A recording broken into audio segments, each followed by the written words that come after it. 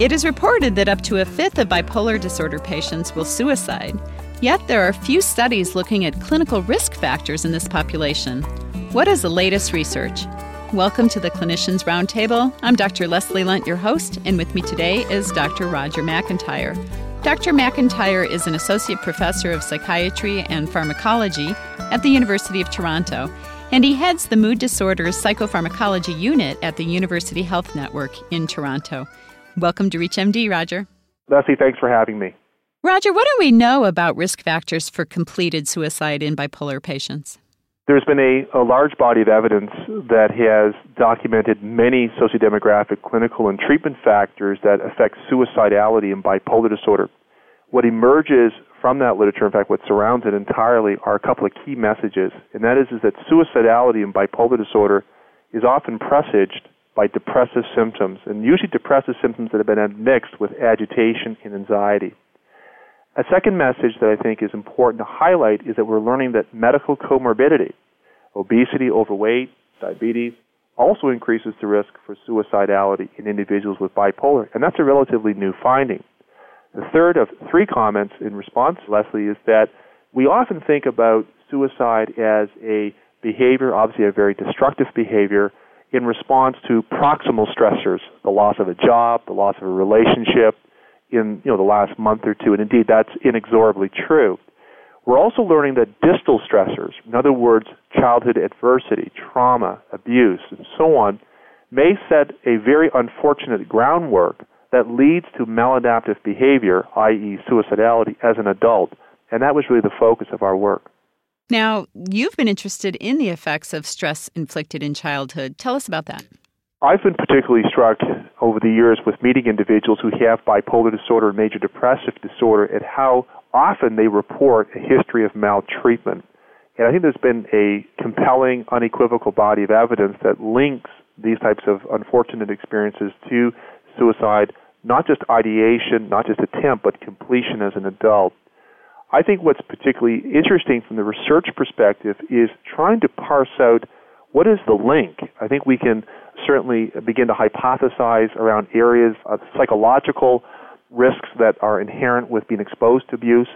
I think there's been a body of literature that has really grown remarkably only in the last 5 to 7 years that documents interesting neurobiological changes that occurs in individuals who've been exposed to trauma as children or during critical periods of development. For example, we now know that during critical periods of development, when all of us are developing our ability to really respond to stress in an appropriate and adaptive fashion, which really, in biological terms, meaning issues around cortisol, issues around immune activation or inflammatory activation, and the autonomic response. In individuals who are developing, if you're exposed to a so-called environmental pathogenic experience, that may disrupt permanently some of those response patterns. And a lot of these types of biological processes and sub-processes remain largely, if you could say it this way, in quietude. They're silent. And they're only activated downstream at 20, 25, 30 years old when a person is exposed to a traumatic experience. It reawakens this maladaptive pattern and often overwhelms the person's homeostatic abilities, leading to these types of chaotic behaviors. Tell us about the papers you've published on this. One of the papers we published on this was some work from our clinic, wherein what we did was we looked at the first 1,000 patients who came to our clinic. And these were individuals who were consecutive referrals to a tertiary university-based mood disorders program. Half the referrals are from primary care providers and half are from specialty providers in the community. It's almost about a 50-50 split. And what we found is, and this coheres with other investigators, is that the rate of trauma as a child, these are adult patients over the age of 18 up until the age of 65, and as children, they historically would often report during an anamnestic inquiry a high rate of childhood maltreatment. In fact, we had rates of between 20 and 40%, depending on which type of abuse we're talking about. Is it physical, sexual, emotional? And also neglect is a very, very common phenomenon. And I think what we've learned from the abuse literature, if I can call it that, in the last decade is that not all abuse is created equal. And I think that there's been a thought that, for example, emotional abuse is really not as toxic as other forms of abuse. We're learning that's probably not the case, that there are indeed a high level of toxicity associated with emotional abuse. So we found very high rates. Again, that's a in addition to what we've already known.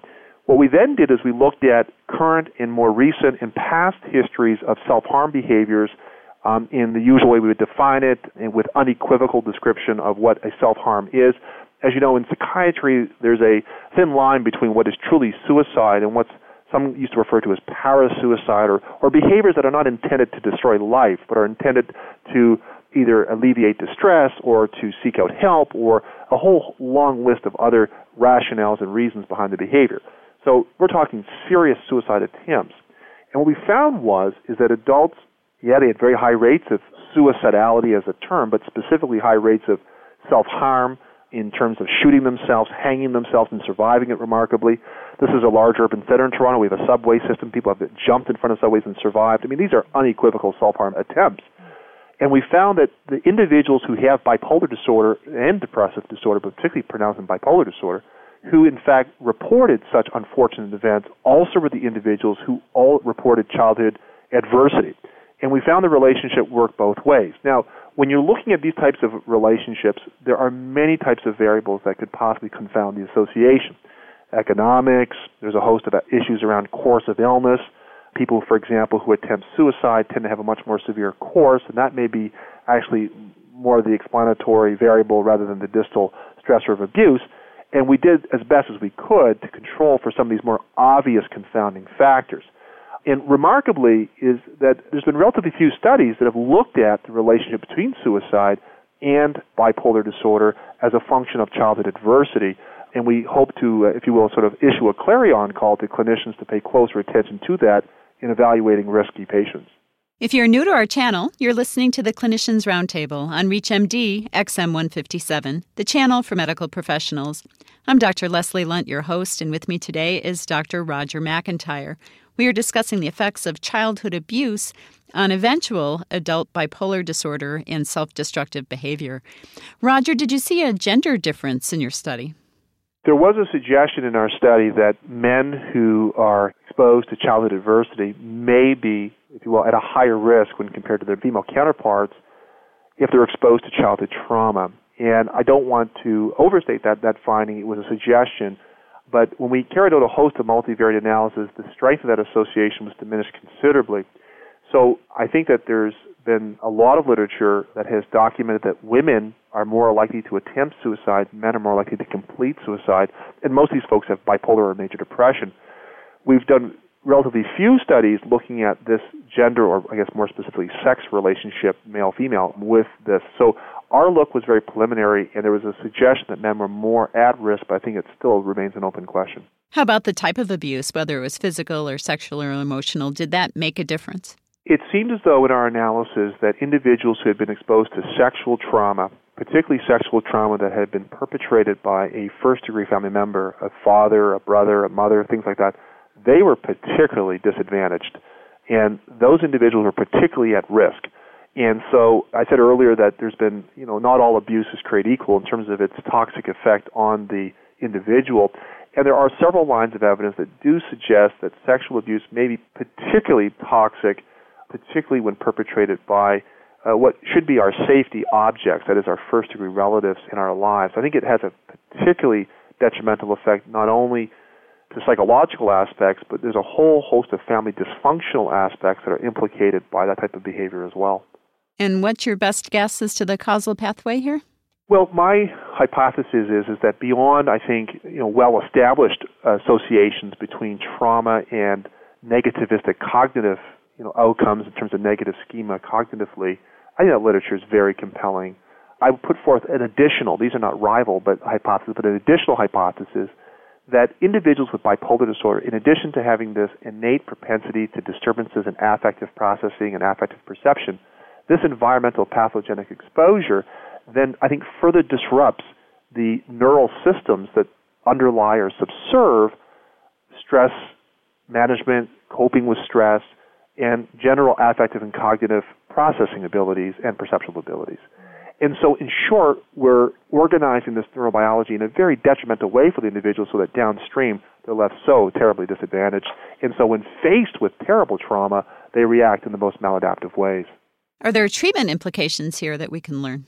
I think that the sort of direct instruction to me as a clinician from this work that we did was when I, in fact, assess a patient with bipolar disorder, and my practice is in the adult population, we haven't typically thought about childhood adversity, linking it to suicidality for the risk in the here and now.